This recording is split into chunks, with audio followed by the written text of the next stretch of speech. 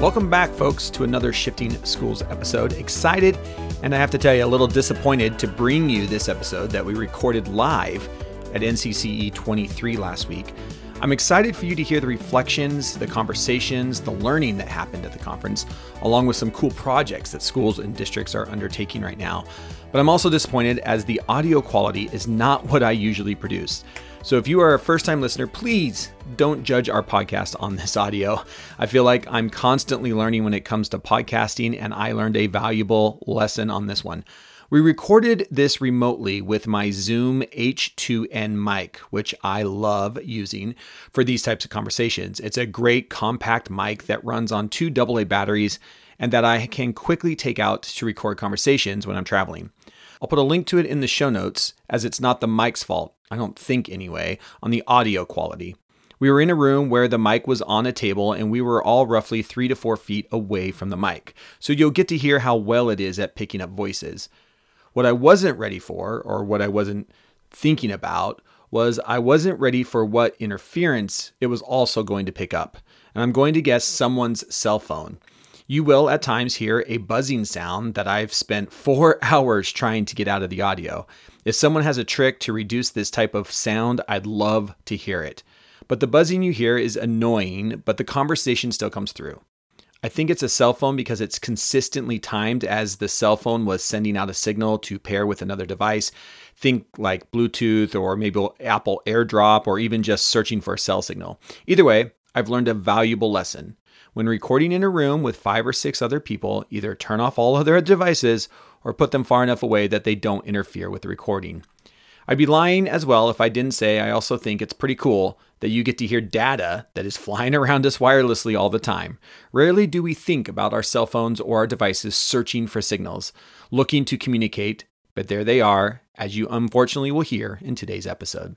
So I apologize in advance to both you, the listener, and those that gave their time to record this podcast. I did the best I could to clean it up and still have the conversation be heard. Now that I got that out of the way, NCCE23 was a blast this year. It was my first conference doing multiple sessions since NCCE20, right before everything shut down. I mean, literally, the city of Seattle was shutting down as the conference was wrapping up in 2020.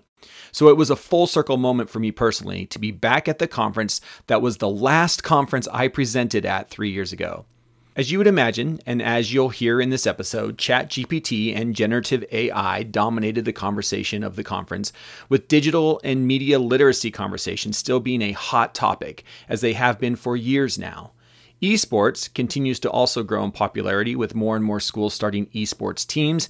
It has me thinking that maybe we need to do a mini-series on esports. If that is something that you would be interested in hearing, let us know at info@shiftingschools.com or on Twitter @shiftingschools. Just send a quick message saying you'd love to hear and learn more about esports in schools. If you want to get started, check out episode 193 with Chris Nettie from the Hoquiam School District, where he talks about the impact esports had on his school and larger community. More than anything, though, it was great to be back in person at NCCE. I swear to you, when I did turn in talks in my sessions, they were a bit louder than usual. They were more passionate than usual. And they were, well, just so nice to hear. It just drove home for me personally how much I love leading sessions with educators and how nothing, no technology, no matter how good, can replace interacting with another human being in person. With all that being said, I'm excited for you to hear some reflections from the conference, some ideas educators are taking back to their schools, and projects that are happening as we continue to prepare students for their future, not our past. I'm excited for you to hear this great conversation with awful audio buzzing. But first, a quick word from today's show sponsor. Mackin Via from Mackin is a free digital content management system offering more than 3 million digital titles, including ebooks, audiobooks, read-alongs, databases, and videos. To date, this highly sought-after digital content management system has been awarded 20 distinctive national honors, including multiple Best of Show awards at ISTE, several awards of excellence by Tech and Learning, and Product of the Year by Modern Library Awards. Today, Mackin Via can be found in thousands of schools and accessed by more than 9 million students around the world. To see what McInVia can do for you, visit McInVia.com today. That's MACKINVIA.com and set up your free account. All right, welcome back to another episode of Shifting Schools. We are wrapping up NCCE23. You can follow the hashtag NCCE23. We're in the last third day of the conference, and I believe this is the last session. But we were able to just open up a room, and anybody that wanted to come and talk about their experience at NCCE, we were just going to record an episode to see how things are. So we're just going to have everybody introduce themselves and just talk about the conference. We'll start with you. Yeah, I'm Josh Arling. I work in Tacoma Public Schools, and I am the new director of DART, which is Data Assessment, Research, and Technology. We also do the Student Information System and Enrollment. I'm Brian Burns. I work in Spokane Public School District at Francis Scott Elementary, and I'm a Librarian Information Specialist. Woohoo! My name is Jesse Hines. I work down in Franklin Pierce School District, which is just south of the city of Tacoma. I am an elementary K-5 official title information technology specialist, but / librarian. Yeah. I'm David Steiner. I am from Toppenish School District, which is about 20 minutes east of Yakima, if nobody knows where that is at. And I'm currently the instructional technology coach, TOSA, for our whole district, K-12. Yeah. Nice. I just I love it that we're in 2023 and we still have amazing different titles that all pretty much do the same thing. Yeah. And we still A lot of the same work. Yeah, we all did the same work. But my title's this and I do that and everything else. Oh, welcome. Come on in.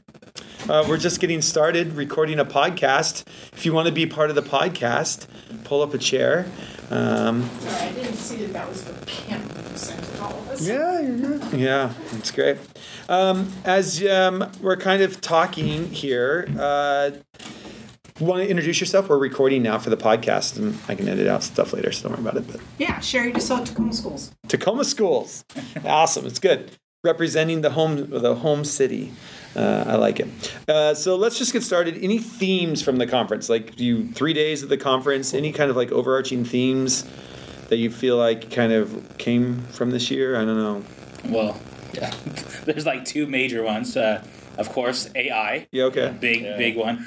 And then the funny thing is, I was talking to my colleague this morning. I said, about 10 years ago, I spoke at NCCE about cyberbullying and digital literacy and digital citizenship, and I hardly got anybody there. And then look at this. It's almost a whole strand here. Yeah. This year, I'm like, I was just head of the game. Yeah. Head of your time. But I like how, because AI and kind of info literacy, but combined with SEL, like with districts across the country all scrambling to find, some sort of comprehensive approach to SEL for the kids after the last couple of years. It was really exciting to see that, almost immediately the big question is like, okay, how can we even approach talking about this without talking about that technology interface that the kids are having on an hourly basis, but it's everywhere. I mean, those are like the two. Like you're having to choose between 2 or 3 sessions that are all talking about kind of some of the same stuff. So yeah, those are like 2 major ones. Cool. Yeah. Anyone else? One of my big takeaways was a lot of the presenters talked about that we don't know what we're going to be preparing our students for in the future, and some large percentage of the jobs that they're going to go to aren't even created yet. So how can we prepare them? But the focus is more on what skills they're going to need. We can teach them to be critical thinkers. We can teach them to be problem solvers. And that, to me, I think was kind of the theme I saw throughout a lot of the sessions. And then me as a librarian information specialist, I have that space and the time to work on those skills kind of outside of the classroom. I like that. That's something I picked up in several sessions. Yeah, and if anybody was in one of my sessions, I just am tired of hearing this. 85% of the jobs the kids are going to have don't exist yet. And I'm like, well, but who cares? Like, I mean, that's something we can't control. You can't control that, but we can control the skills that kids leave our school system with. That is something we can control, and we know what those are. I mean, the world and corporations have told us what those are. So focus on those. Don't worry about the jobs; they'll take care of themselves. And if we create students who are adaptive learners and can adapt to new situations. Lifelong learning is what we used to call it back in the day, and that's what you want. You want to be able to adapt and to learn as well. Favorite session? Favorite session? Yesterday. Sorry. Which one? Yours not going to be that guy. You're like, oh, your session. Of course it was your. So your session yesterday on ChatGPT, at the end, I was just like, I knew and I played in there. Yeah. But I hadn't played in there in that way. And then as you were talking about, like, your friend with the email and the softening of the tone, I was like, wow. And then I'm thinking about back to the SEL session and about critical thinking and about how we're going to have to get our students to be able to utilize these skills. And how do we do that with skills with AI and everything? Going, man, they're just going to start utilizing it. So it's going to be fascinating. That's cool. Do you want to come be part of the podcast? Part of a podcast? A podcast. We're recording right now. Come on, Amanda. Yeah, come on. Yeah, come on up. Grab a chair. We can scoot around. I didn't mean to be so Oh, it's all good. It's all good. Yeah, anyone else? I think your session on ChatGPT was great. A lot of the information I already knew because I was doing my own research about it. But the way my colleague and I afterwards were just discussing it, and we're like, okay, kids are going to be able to write things, but then we're like, how are we going to take that to the next level? Well, what was Jeff saying? He was saying, well, now they're going to go straight into interviews instead of writing that essay. Well, now we need to prepare our kids for that interpersonal communication, either in-person interview or Zoom interview or whatever. And so we need to get them to start presenting and collaborating and getting them off the phones and back to face-to-face communication. I like that. Yeah, absolutely. Yeah, I like that. That's a good one. We just had a session earlier this morning with Jason, and it was kind of the don't panic, don't fear the reaper approach to AI. And which I thought was interesting because it was set right opposite Lagarde's. We need to prepare kids to be able to be critical about what they're seeing, and that was an interesting juxtaposition. But his his approach to looking at how he said at the keynote, no, teachers are not going to be replaced by AI. If you're doing the job right, you're not going to get replaced.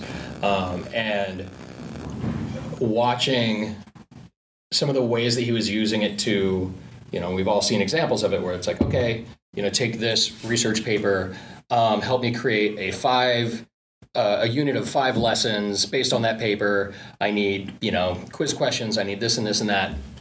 And then moments later, you've got a unit of 5 beautiful lessons, all aligned to standards and everything else.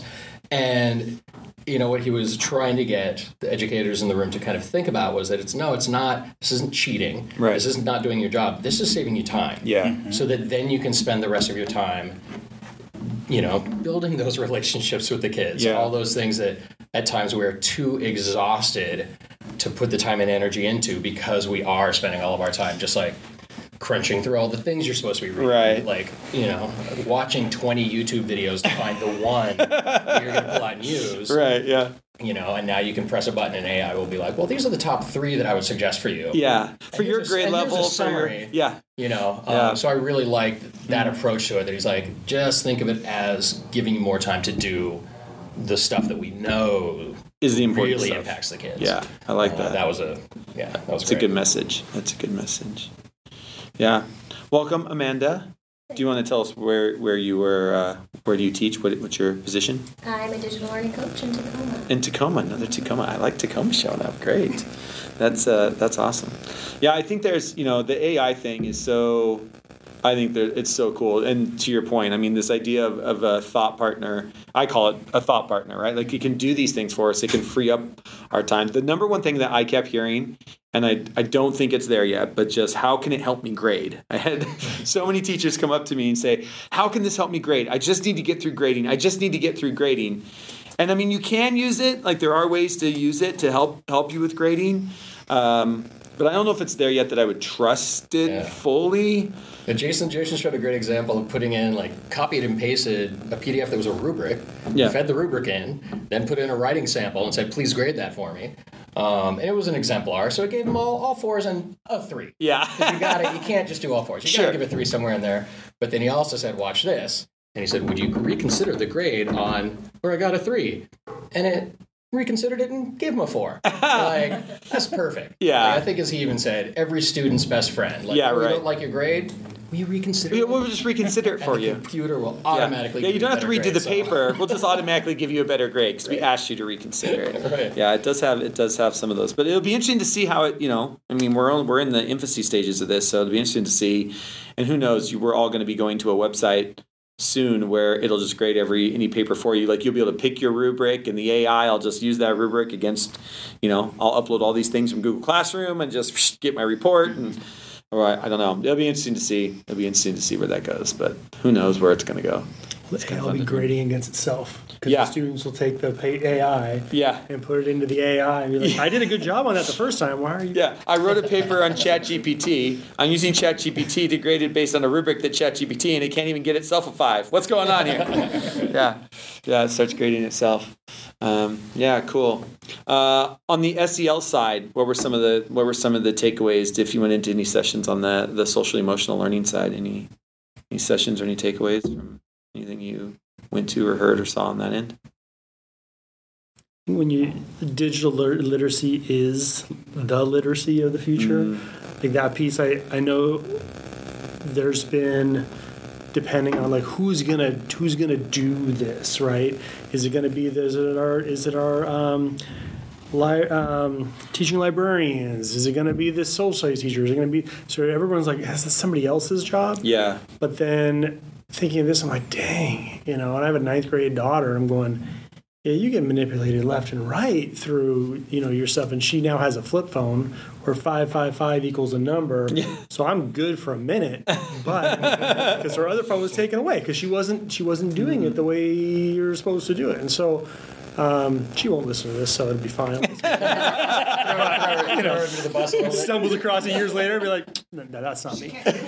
Right. But I think that aspect of, like, if she had the social emotional tools, then the situation that she found herself in, she wouldn't have found herself in such a dire strait. Okay. Yeah. So I think that piece like struck me. I'm going, oh yeah. It should be all of us, not who's putting their finger on their nose saying not it. Yeah, I like that. And I think there's another talk that I do, and I talk about this like coming out of the pandemic. And I think one of the biggest issues that we saw is before the pandemic, I was using this triangle of literacies where our we have just over time continued to stack literacies on top of each other. We have print literacy, which has been the foundation of human existence since any of us can remember, right? Print literacy is this big base of foundation. And then on top of that, we've stacked these other literacies. Like we have media literacy, we have information literacy, we have digital literacy. And as you stack them, right, it kind of forms a pyramid. And at the very top of that, I would say was kind of before the pandemic, we were all like kind of doing media literacy. It was kind of becoming a thing. We were checking the boxes from Common Sense Media.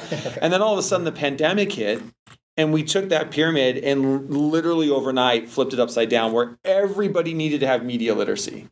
You needed to know how to run a camera. You needed to know how to run a chat room. You needed to know how to log into Zoom and mute everybody. Like there's all this media literacy that not just as educators you needed to have, but everybody, right? Every student needed to have it. Parents at home needed to have it.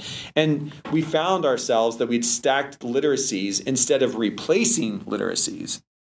So the idea is now, are we in a place where we can start looking at replacing literacies or rearranging the pyramid to say it is now 2023. Print is still important, but is print literacy the base literacy? Or should the base literacy be information literacy, digital literacy, media literacy? Sure, I still want kids to understand print, and I want them to read print, and I want them to write print.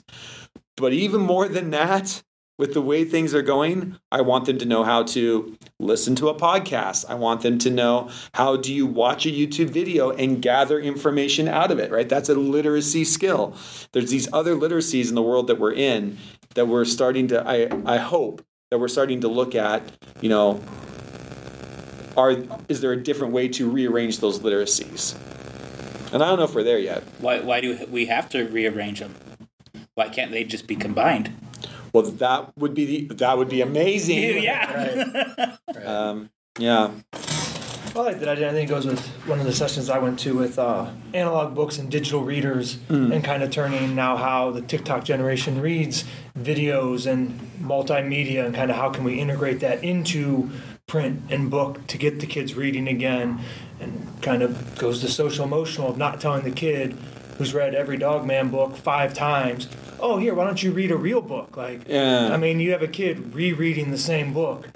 That, to me, is a pretty big thing. That's what Jennifer Lagarde was talking about in all of her session was, no, we can get these kids to be super readers again, but they don't need to be reading the 500-page print book. They could be reading information in a form that kind of fits and aligns with them. And I mean, if you're going to build them up on that, that only has to help their social emotional status of, oh, hey, look, I'm getting this. So. And I do like reading. As long as it's the reading I like to read, which is, I think, everybody, right? We all have our genres we like and don't like, and I like to read my genres, and I don't like to read other genres, And I think I love that, right? And if it happens to be an ebook, or you like to read comic books, or whatever it happens to be, reading is reading, and I want kids to engage in reading.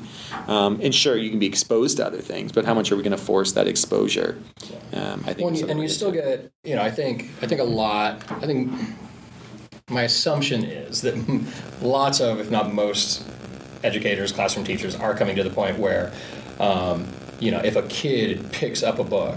Like I said, if it's the same kid has read the same Dogman book 5 times, you know why? Because I just trust at some point, Dogman's going to be checked out. Yeah. I'm just going to point out there are some other cool books over there too. Yeah. And I'm going to leave them to it. Yeah. Right? That most educators are like, if they are picking up a print book, awesome. Yay. Yeah. Battle won. Yeah. Yeah, it's not War and Peace. Yeah. But, I mean, to your point, when that flipped over and all of a sudden, we started off with, 4 weeks and 6 weeks we were supposed to be back, and then it was a year, and you just saw the kids and the families, you notice the families that just didn't have that digital literacy, that media literacy, and they were the ones who fell off the map. They were the ones who, after a few weeks, stopped calling you for help to get logged in or to open up the app, or that link didn't work. They stopped calling. They stopped showing up. So yeah, it's absolutely vital that these kids have it. But the families need it too. The families. I think it was in one of Lagarde's sessions. She had mentioned opening up an evening training for the parents to come in, and it was booked instantly. Yeah. Like overwhelming interest from the parents saying, yes, please help us understand how this is happening, because we watched our kids. Yeah. And we couldn't help them. Yeah. Couldn't help them. Yeah, we didn't have the skills needed to support our kids. Yeah. And we want to have those skills, right? Parents want to have those skills. So how do we as an educational community support a wanted need? It's so much easier to train people when they want it. Right? So that's cool. I like that. Awesome. Anything else that you found interesting? I'm just curious about how do we have our educators get the same digital literacy training? Because I think the piece is that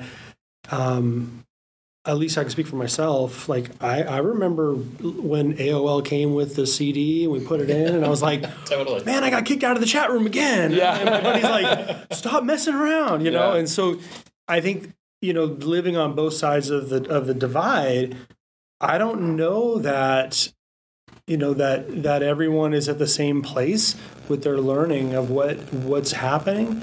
And then how do we navigate that learning as well? And so I think being able to do, I guess what I'm thinking is, how do we help our teachers so that they can help our students be able to be teaching of it? Because if they're not necessarily that comfortable with the content, how are they going to be able to be the teachers of that content, right? Yeah.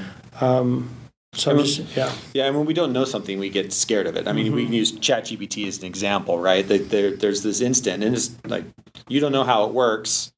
And so there's this instant, like, I don't know if I want to use it, or I don't know if it's good for kids. We should just block it until we figure it out, right? We get into these mentalities, and it's just human nature of, like, we don't like change, right? And so it's this push and pull of, like, how can we support you in understanding what this does for you and for your kids, so that then we can have those conversations with students around whatever the topic happens to be. And as a tech coach, I see it all the time, right? With my veteran teachers that are their span of looking at technology, they're afraid, or some of them are like, oh yeah. But it's that relationship piece, right? It's that when you're working with your teachers to then teach your students, you got to have that relationship where they have that buy-in with you. So when you bring something out like ChatGPT, like I'm doing a training right now, like building a training, asynchronous training for art staff, that when I bring that out, they'll know, okay, David has brought this out. It's going to be something serious, so let's go ahead and do it. So you have that relationship already. What are some cool things you're doing at your schools? What is something you're excited about at the moment that you might be working on, or maybe something you want to take back, or you're excited to take back from the conference, even to be like, you know what, that's something I want to try or implement, or if it's not has anything to do with this, like, hey, at our school, we're really crazy, we're trying this crazy thing. Anybody got any crazy stuff going on? We have a pretty cool video project happening at a school. They're working with a young local man who has gone through Tacoma schools, now has graduated, has an organization that talks specifically about how your identity and your experiences in your life impact who you become and what you choose to do with your life. Oh, cool. So he's talking to the kids at an elementary school about their identities and their experiences in their life, and they're developing kind of like a little documentary about who they are as humans. Beyond as just learners in the classroom. So how has my lived experience in my neighborhood impacted my belief systems and what I think about things?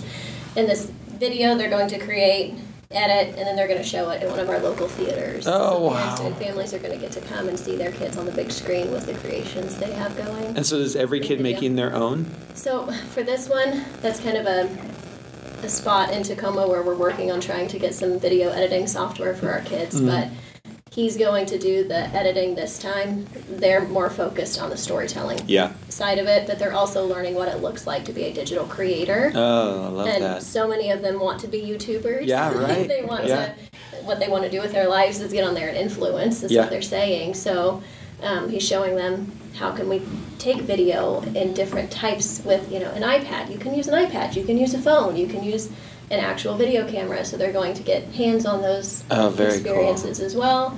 Talk about how it kind of can lead into lifelong careers and things that you can do later. But it's a pretty cool project. How long has this project been going on?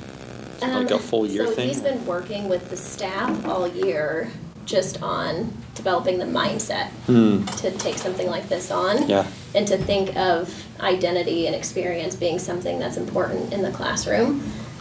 He started with the students with the actual lessons part of it probably 3 weeks ago. Okay. And they're going to do the presentation in May or June. Awesome. And will it be uploaded on YouTube? Because that would be like the full circle thing on your Tacoma YouTube channel or something. It'll be up, and I think he's hoping to also, depending on how it goes submit them to some film festivals. Oh, too. so cool. Very cool. That's It a is a really cool That's a cool project. project. I love that. Yeah. Which elementary then? Franklin. Franklin Elementary. Cool. I'm going to be working with a school I don't have much background information on it yet, where that's part of why I hopped on that and came over here. They are bringing in somebody from the outside that will be working with all of the students on creating podcasts. Oh, cool. Yeah, Yeah, that'll be fun. yeah. We can talk about that after we stop recording too. We've got a lot of resources for you on doing that stuff and some fun things we can do. Awesome. Great. Anyone else got anything cool going on? I think one of the things that I took from this conference that I'm going to take back is your training. One of your first trainings, the professional learning, not professional development. I'm not going to use PD anymore. Yeah, I'm gonna professional learning. professional learning, and just your format of building things out, because I'm one of the PD specialists in my school district, so I'm going to look at that, and I'm also going to say, hey, this is how we should do things. Cool. And I'm going to say, yeah, because Jeff said so. This is what Jeff said. This is what Jeff said. Yeah. And then another thing is, at one of our elementary schools, one of the 5th grade teachers came to me and said, hey, I found this website called Story Jumper. I don't know if anybody's heard of it, but kids get to create their own books, and cool. and they get to collaborate with each other, but they can be across the room and collaborate. So like Google slides Doc-ish or something. Yeah, but they have little characters. They have little. It's like a comic book style. Okay. And then you could buy the book. You could buy a hardcover, Publish it and actually buy the book. Yeah, and it's pretty cool. And so she implemented. So she came to me. I said, I vetted it, gave it to my IT people. They vetted it, and then she ran with it. Oh, cool. And she had the principal come in, and he's like, yes, we need to have these printed. Yeah, So, that's awesome. yeah. You could be a published author by 5th grade. Yes. Yeah, I mean, I've seen kindergartners be published authors, so Yeah. it's pretty cool what you can do with this stuff nowadays. Awesome. Anything else anybody want to chat about? I just went to a session right before this. It was a panel, and it was 4 women who have grown up, and yeah, you were there. Yes. You were in it. But they were talking about what experiences led them to be able to choose to be computer scientists as they grow up. We had first-generation university students, Wow. people who were from all walks of life, but one of them kept talking about how she's a Latina and nobody in her life had done computer science. No one knew what coding was. Yeah. She went into the university and nobody looked like her. So, Yeah. they really kind of had to scratch their way through the process. But something I thought was very interesting was that 3 of the 4 of them talked about a major influential part of their life was watching a TED Talk. They got they connected their lives to somebody on that screen through their conversation on a TED Talk. Oh, and that's what encouraged them to be able to move forward to becoming computer scientists as women. Wow. So I'm thinking, if we don't leverage our technology and look at things like TED Talks as an opportunity for kids to write TED Talks instead of write your 5-paragraph essay, Yeah. we're missing out on an opportunity to help them see beyond what they thought they'd be able to do. Yeah, in their life. what's possible, right? But that's like 3 out of the 4 of them mentioned TED Talks. as Interesting. being- And That's the influential. person that I thought was the most influential person in my life. That's the conversation that made me decide I wanted to be a coder. Wow. It was very interesting. Yeah.